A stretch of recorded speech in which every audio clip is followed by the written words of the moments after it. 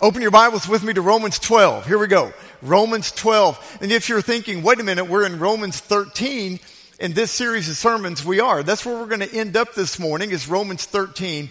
But go with me to Romans 12 and let's begin there. And it's because, again, there's a very important thing we need to understand about this wonderful book of Romans, the wonderful letter that Paul wrote to Roman Christians living in Rome.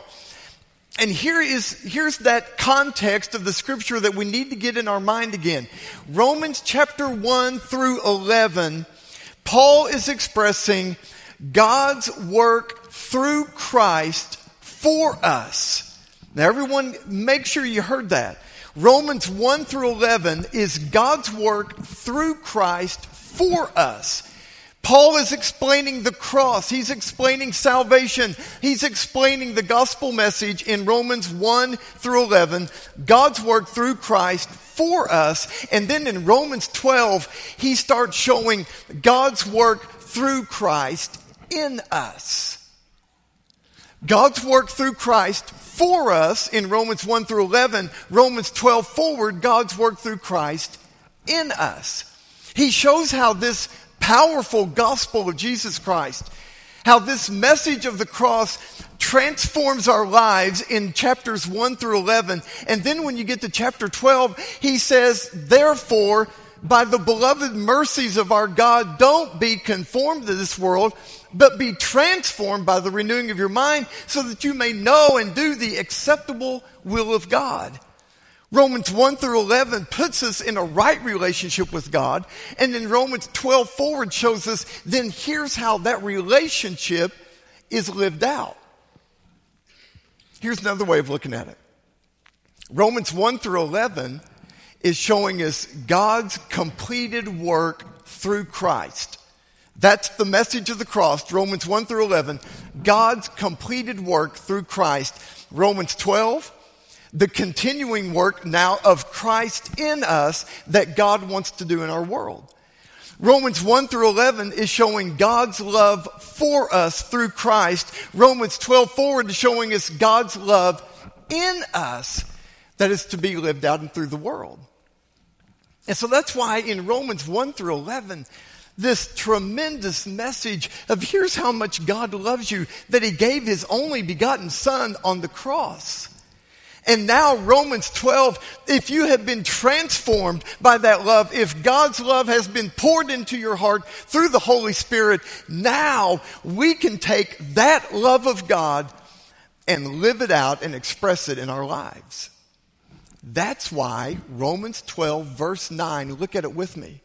You remember Romans 12 verse 1 opens with, be not conformed to this world, but be transformed by the renewing of your mind. And so if you've been transformed, here's what it looks like in the world. Romans 12 verse 9 says, let love be genuine.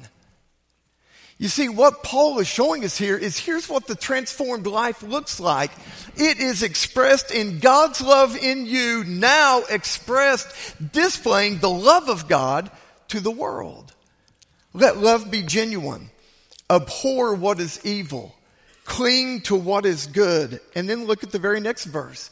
It's continuing this theme of love. Love one another with brotherly affection. Outdo one another in showing honor.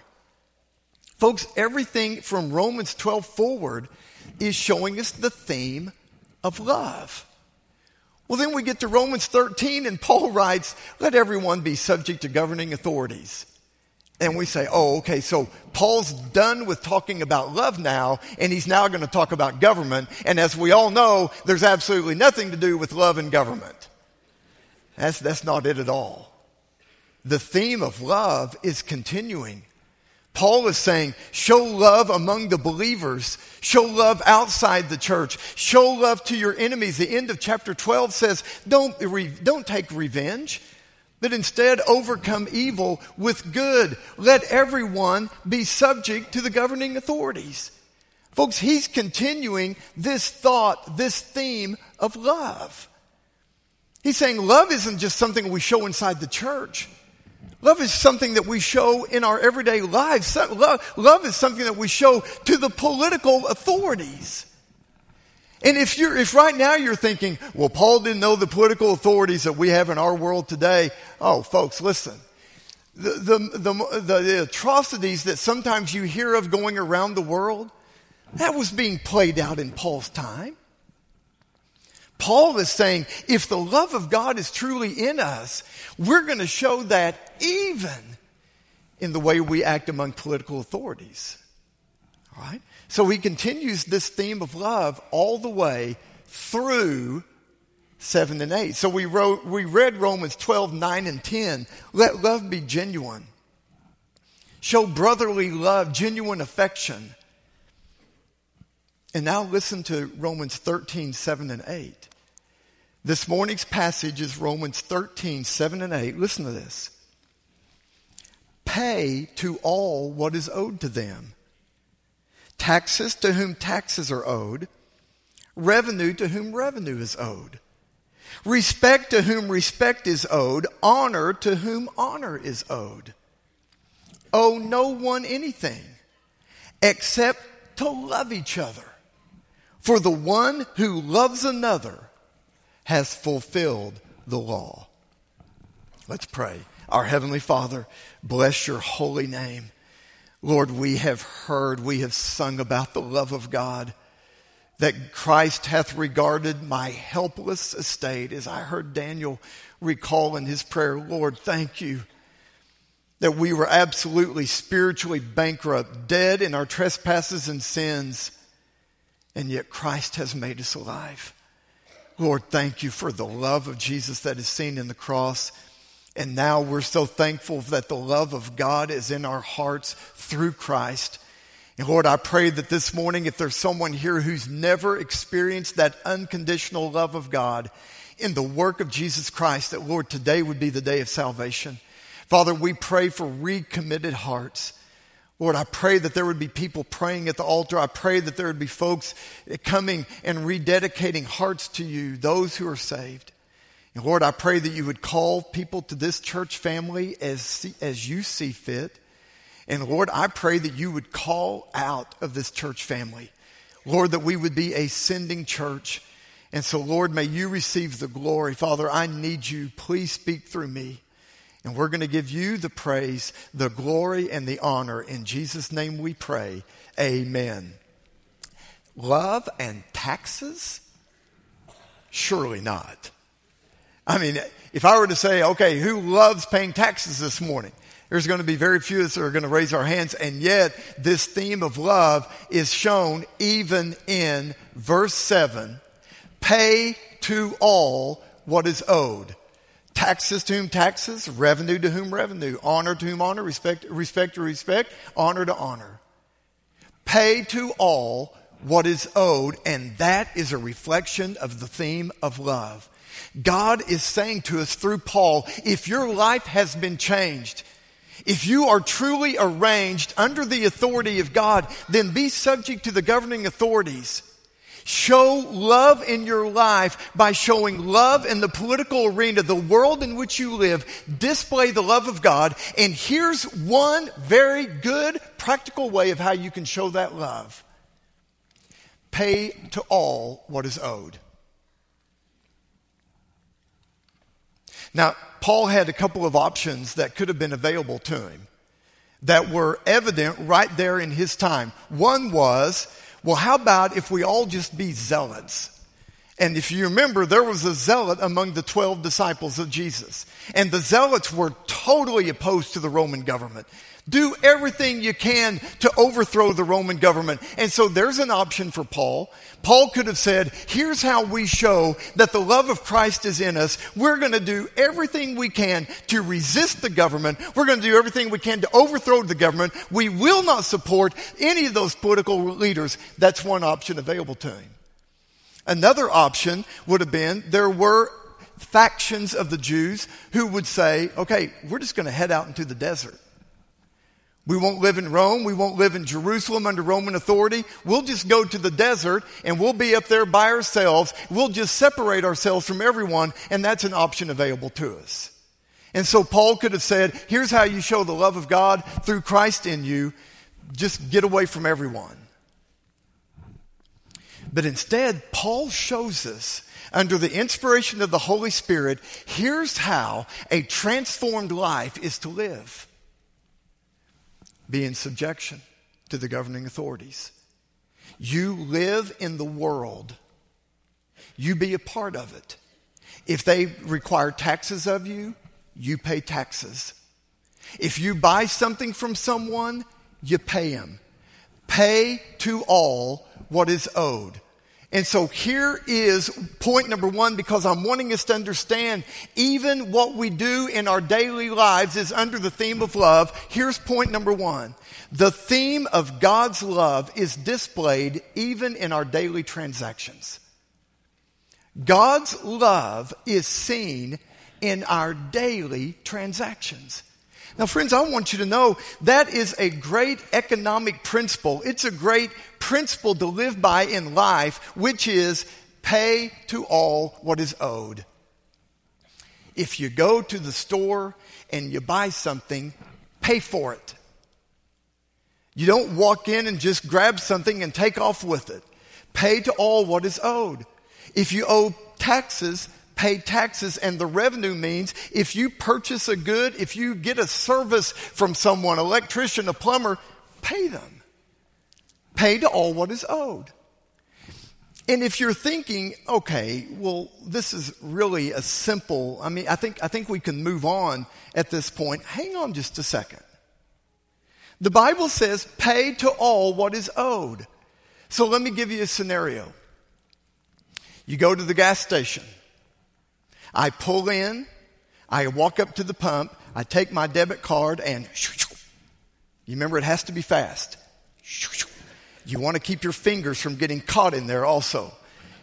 Pull it out. And so you wait a little bit and then it says, give us your zip code. Zip code. Would you like a car wash? No. Would you like a receipt? Yes. And for some reason the yes button for me never works, so I have to push it again. Yes. And then it says, would you like for me to continue asking questions of you? No, I don't. Just let me get gas. And so you fill up your car, and I can hear the gasoline going through the tubing. I can hear it going through the handle. It's going into my car. Everything's going at great. And it gets to 38.88, and bam, man, I stop it right on 38.88. Why? I don't know. I just love 38.88. Stop, and boy, it's a competition, isn't it? Does anyone else do that? Try to stop it right on 38.88. And so I'm waiting on the receipt, rip off the receipt, and I always check the receipt. I want to make sure that what it's showing on the screen is what I was charged. So I look at the receipt, and it says 0.00. Transaction canceled. Okay, I've got two options available to me. One, I walk inside and I say to the employee at the counter, I just put gas in my car. As a matter of fact, I turned the key over and sure enough, I've got gas. But this receipt is showing me I was not charged anything. And so I'm saying to the employee, I want to make sure that I pay for what I got. That's one option. Option two is I call my wife and the church staff and I say, hey, there's free gas over here at the 7. You guys get over here as quick as you can. I'll stay right here at the pump and I'll act like it's out of order. I'll kick the machine and what's wrong with this, and you guys get over here. That's the second option. What would you do? And we say, well, if I knew the person who ran the gas station, I'd probably do something. But if it's just one of those big corporations, faceless, don't know anyone, yeah, I'll probably just say, it's my lucky day. And yet the scripture says, pay to all what is owed. There are a lot of people in our country right now, federal employees who have been furloughed. Our government is shut down. and a lot of people who haven't been paid what is owed to them. And so one of the things that I saw this week on the news is some of our political leaders would take a placard, which would be a picture of an individual's face, and they would hold it up and they would say, this is affecting real people. This is a real person. And so, folks, we need to remember that when the scripture says pay to all what is owed to them, a lot of times we think in terms of, well, but I don't know anyone there. That caveat is not in scripture. It doesn't say if you know someone there, then take care of it. But if you don't know anyone, it's a faceless corporation. It's a big money deal. And listen, they've probably overcharged you in the past. And so don't worry about it. And so, folks, what would compel me to do the right thing and to go in and to pay what is owed? Paul's arguing it's the love of God that would compel you to do that. Because that way, then, the love of God is being seen in daily transactions. And if you're thinking, boy, there's a lot of cheating that goes on. No one, they're not going to miss my $38.88. And besides that, I know that they've done some things that were wrong before. Folks, did you know that Jesus paid the temple tax? Everyone know that? Jesus paid the temple tax, and he said, render unto Caesar what is Caesar's. Now, when he said pay the temple tax, he knew that those same religious leaders in the temple were going to be the ones who would falsely accuse him and call for his execution. And when he said render unto Caesar, he knew that it was going to be a Roman execution of crucifixion that he would undergo. And yet, Jesus said, render unto Caesar what is Caesar's. Folks, listen, that's only the love of God in us that will compel us to always do what is right in God's eyes. Pay to all what is owed. And so the love of God is seen in our daily transactions. Well, here's the second thing I want you to see. Now remember what we're reading here. It says, pay to all what is owed to them. Taxes, revenue, respect, honor to whom honor is owed. Well, now, taxes and revenue, we get that, but then there's respect and honor. And so here's the second point. This theme of love not only concerns the pocketbook, but it starts in the heart. Boy, listen to that. Again, we could say, okay, I get it. If I owe taxes, I need to pay them. If I owe revenue to someone, I need to pay that. But I'm not going to be happy about it. I'm going to be mad.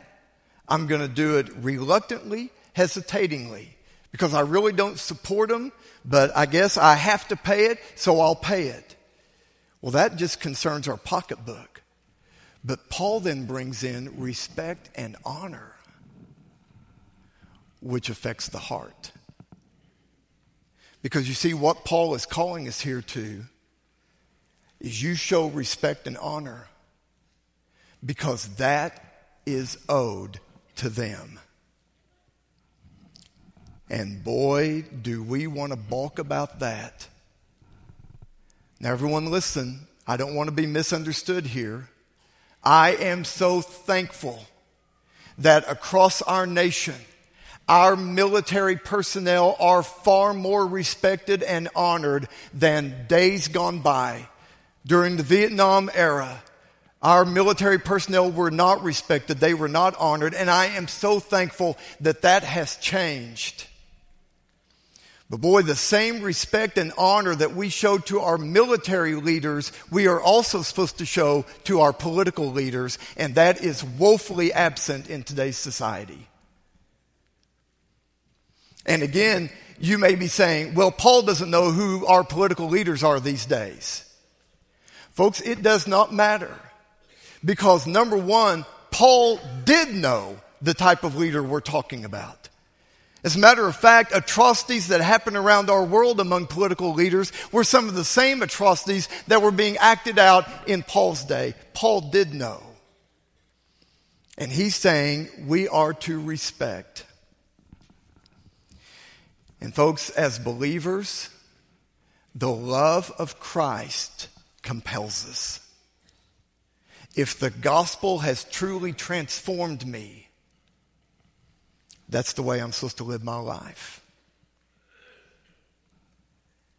The offices that are held among political leaders deserve our respect and our honor. And I need to act like one who has been changed. Folks, that does not mean that we don't disagree with certain things. That doesn't mean that you don't get angry, have a righteous indignation about certain things that are carried out. It doesn't mean that. But it does mean that my heart has to change, and I am to show respect and to honor, because that is the theme of the love of God in me being displayed in the world. All right, so here's number 3. We go right in then to owe no one anything. Now again, I want you to notice a couple of things that are going to take place here. Look again at verse 7. Pay to all. Pay to all. Everyone. And then it says, owe no one anything. Listen, here's point number 3.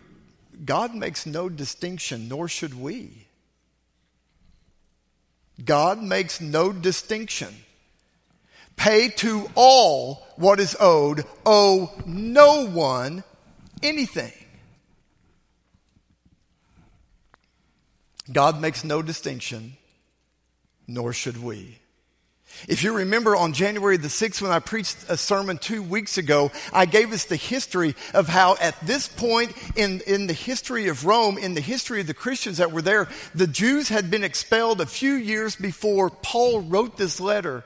And now the Jews have been allowed to come back in. So what was once a Jewish Christian-led church in Rome now became a Gentile-led church in Rome, because the Jews got kicked out. Well, when the Jews came back, now you have Jews and Gentiles coming back together again, and the clashes that could cause. And so in the midst of that, Paul is saying, don't make any distinction. If you owe someone something, you pay him. It doesn't matter whether they're an unbeliever or a believer. And if you owe the debt of love, which we all do, make no distinction. If you love within the church, love outside the church. Folks, when they were supposed to pay someone, it wasn't pay believers, but you don't need to pay unbelievers. Well, the same verb, owe, is carried over into verse 8. If you owe an unbeliever, pay him, and you owe love to that person, pay love.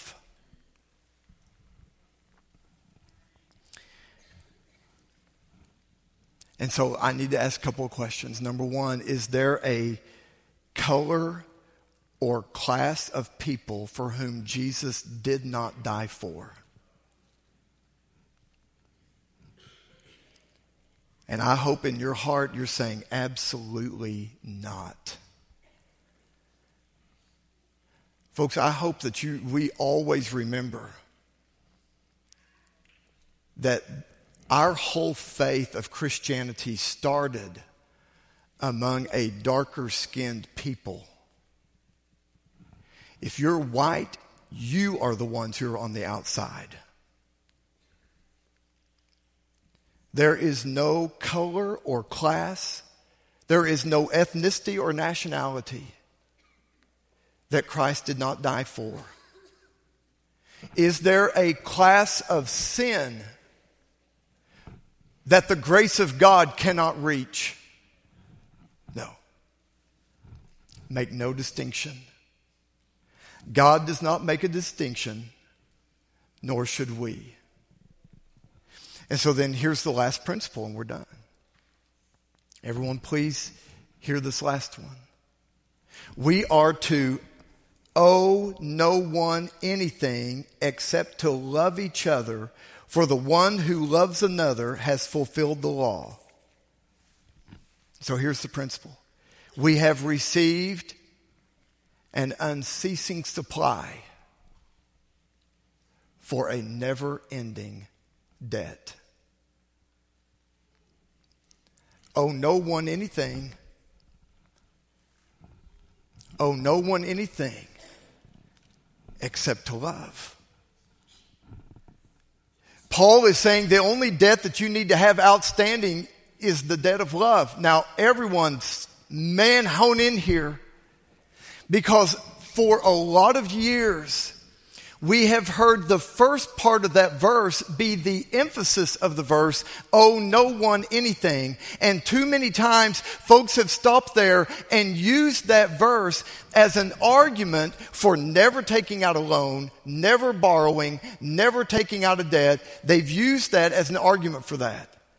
Now, please understand that verse 7 and 8 have got to be taken together. Paul says, if you owe taxes, pay them. If you owe revenue, pay revenue. You owe love, pay love. He doesn't change the verbs. In verse 7, he's talking about the fact that there is borrowing that has taken place, and if you've borrowed, pay it back. I really don't think that what Paul is trying to establish here is a principle of never borrow. Now, everyone, please hear this. Boy, I believe there is tremendous financial wisdom that we can gain from this. Owe no one anything. In other words, if you buy something, pay for it. And if we will do that, we will keep ourselves from getting into the horrible debt that, by and large, will keep ourselves from getting into the horrible debt that so many of us are in. And friends, listen, the reason I believe that God is giving us this principle is, number one, it shows that theme of love, a transformed life, that if I owe you, if I've bought something for you, I need to pay you. I need to not have any debts outstanding except the debt of love. But I really think that Paul is not just wanting us to stop at owe no one anything. I'm afraid that first part has tended to drown out over the years the majority of what Paul is saying here, which is you will always have the debt of love that you owe to people. Now, real quickly, can we at least look at some financial principles here that we could get from this? Friends, if it's a non-essential, I don't need to borrow money for it. And right now, there may be men in here that are saying, hey, February 3rd is Super Bowl, and a bigger TV is an essential right now in my life. Okay, a bigger TV is a non-essential. And so I believe that we can understand that there is the principle of we don't borrow for non-essentials. We shouldn't borrow if there's absolutely no possibility of repaying. If you're borrowing money and you have no intent of repaying or don't even think you can repay, you shouldn't borrow. You shouldn't borrow that which is a depreciating asset. And so I believe that there are some great principles that we can draw from this. I don't think that we are supposed to lay upon this the burden of you are not to borrow for anything at any time.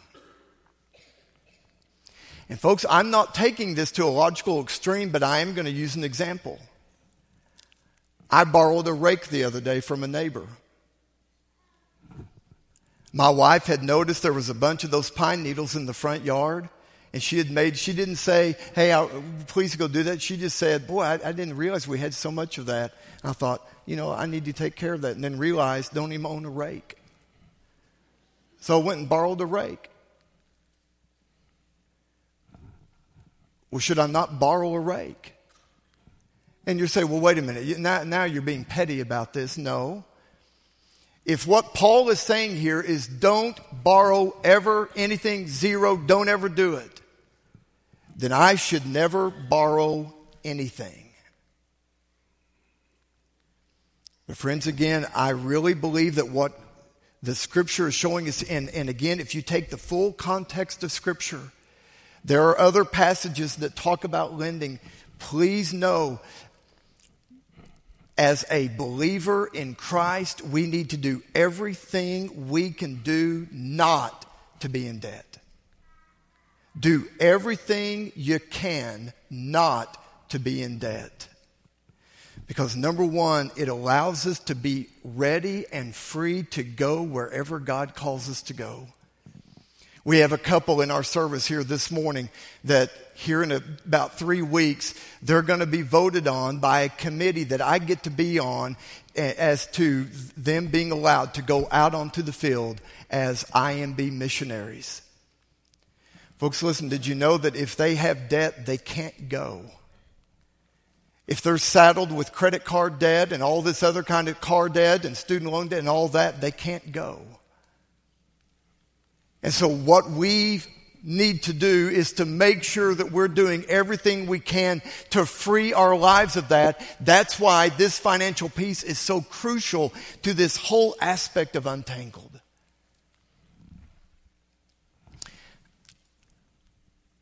And so let's live our lives that way.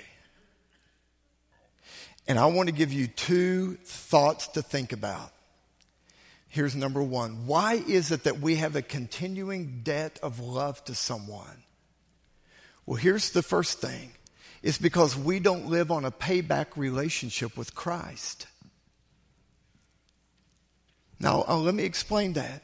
When Paul is saying, if you owe taxes, pay taxes, you owe revenue, pay revenue, that's a contractual relationship. If I walk into the store and I get some bananas, I need to pay that person for the bananas. We entered into a contractual relationship. You sold me something, I paid you for it, we're done. Are you good? Yes, sir, I'm good. Are you good? I'm good. We can walk away from it. The transaction has been finished. Paul's saying, as believers, that's not how we live life. We live life in a covenantal relationship. Which means that if I do something for you at 11 o'clock on a Tuesday morning to show love to you, well then at 3 o'clock in the afternoon, I still need to show love to you. The relationship hasn't ended. There wasn't a transaction initiated transaction finish, and so now we're done with each other and we walk away from each other. No, we're brothers and sisters in Christ. There's a covenantal relationship. This relationship continues. And so if someone showed up at my front door, a church member, and they've got a bowl of banana pudding, and I walk in, I close the door, and my wife says, "Who was that?" "Oh, it's some folks in our church. They brought us a bowl of banana pudding." "Oh, how wonderful." "Yeah, you know what? It's not really." "Well, why is that?" "Well, you realize now we have to eat it, clean the bowl, make a dessert, put it in the bowl, and take it back to them. We've got to repay them for what they've done to us." And my wife would say, "I'm not for sure that was their intent." Well, they'd like for you to think that, wouldn't they? We now owe them a dessert. Folks, that's the relationship that we have in Christ is not a contractual relationship. I'm not supposed to then so I now fill the bowl with chocolate chip cookies and I go back to them, "Hey, this is kind of our signature dessert, so here's your cookies," and we're done, right? You made us pudding, we made you cookies. We can all walk away from this. You're good, I'm good. May I ask you a favor? Yes, what is it? Please don't make us any more pudding. We're tired of making cookies. Folks, that's not what we're to be about. But instead, Christ loved me enough that he died for me. When I give my life to him, it's not because I'm trying to pay Christ back for what he did for me. Does everyone hear that? Because Christ gave me his perfect life. Do you know what you and I gave him? Sinful, non-righteous, wretched life. Do you think that's paying Christ back? We don't live in a payback relationship with Christ. But instead, I want to live for Him. Why? Because I'm trying to pay Him back? No, because I want to give glory to God's name, to the one who saved me. I want to make His name known among the nations. That's why I'm living for Him. I want the world to see Christ changed me. And now I want people to see that. And then number 2, second subpoint, we're under a whole different law. And it's called the law of Christ. And so if my wife and I are in the car and we're driving by a pond and it looks like there is someone out there in the pond and they are drowning, and my wife says, you need to run out there and help them. Folks, what mind among us would say, whoa, wait a minute. They've never done anything for me. That person's never saved my life. And you say, well, okay, it may be that you don't do it on a quid pro quo basis, but I mean, there's got to be there's the Good Samaritan law that says you can't just stand by and watch a crime being committed. You can't just stand by and watch someone die. Folks, listen, there's a whole greater law than that, and it's the law of Christ. Christ initiated with me, but God demonstrated His love toward me in that while we were sinners, Christ died for us. The law of Christ, Galatians 6:2, bear one another's burdens, for this fulfills the law of Christ. And so I know I've told you guys in the past about our son Zachary, and this is his daughter Kinley that's sitting right here on the front row. Our son Zachary, when he was 2 years old, the wall unit, and I've told this church family about it before.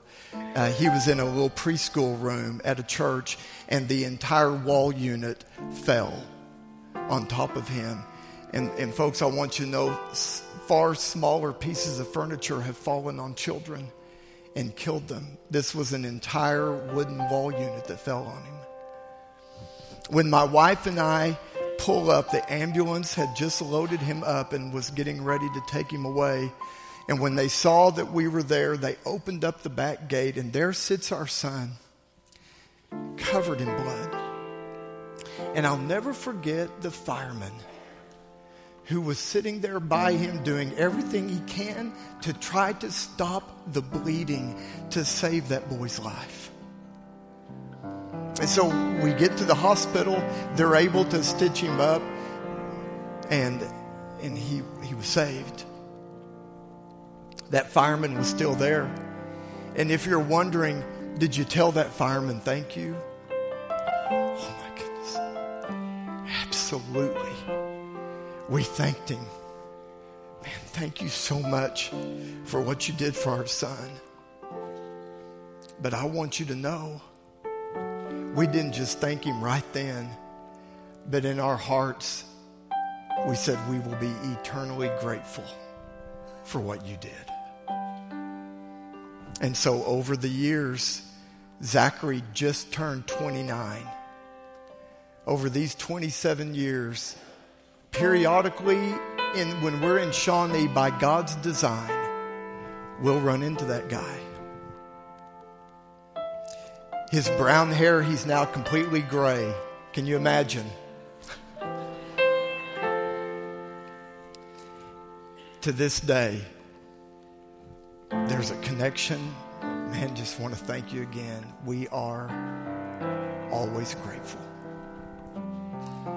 That's what Paul means. I don't just love you once, but I owe to you a debt of love, because Jesus paid it all, and all to him I owe. Lord, I want to spend the rest of my life displaying the love of Jesus Christ for how much you loved me. Our Heavenly Father, Lord, I pray so much that someone here who is saying, I want to experience that love of Jesus Christ, Lord, that they would come today and be saved. Oh, Lord, please, I pray that not a single one would walk out not knowing where they would spend eternity, not ever experiencing forgiveness of sins and this unconditional love of God that changes our lives. Lord, I pray for believers to come and recommit their hearts. Lord, I want to express and show the love of Jesus Christ. Lord, call to our church family and call out. And we thank you, Lord. In Jesus' name we pray. Amen. Would you stand with me as we have this time of invitation? We're inviting you. You come.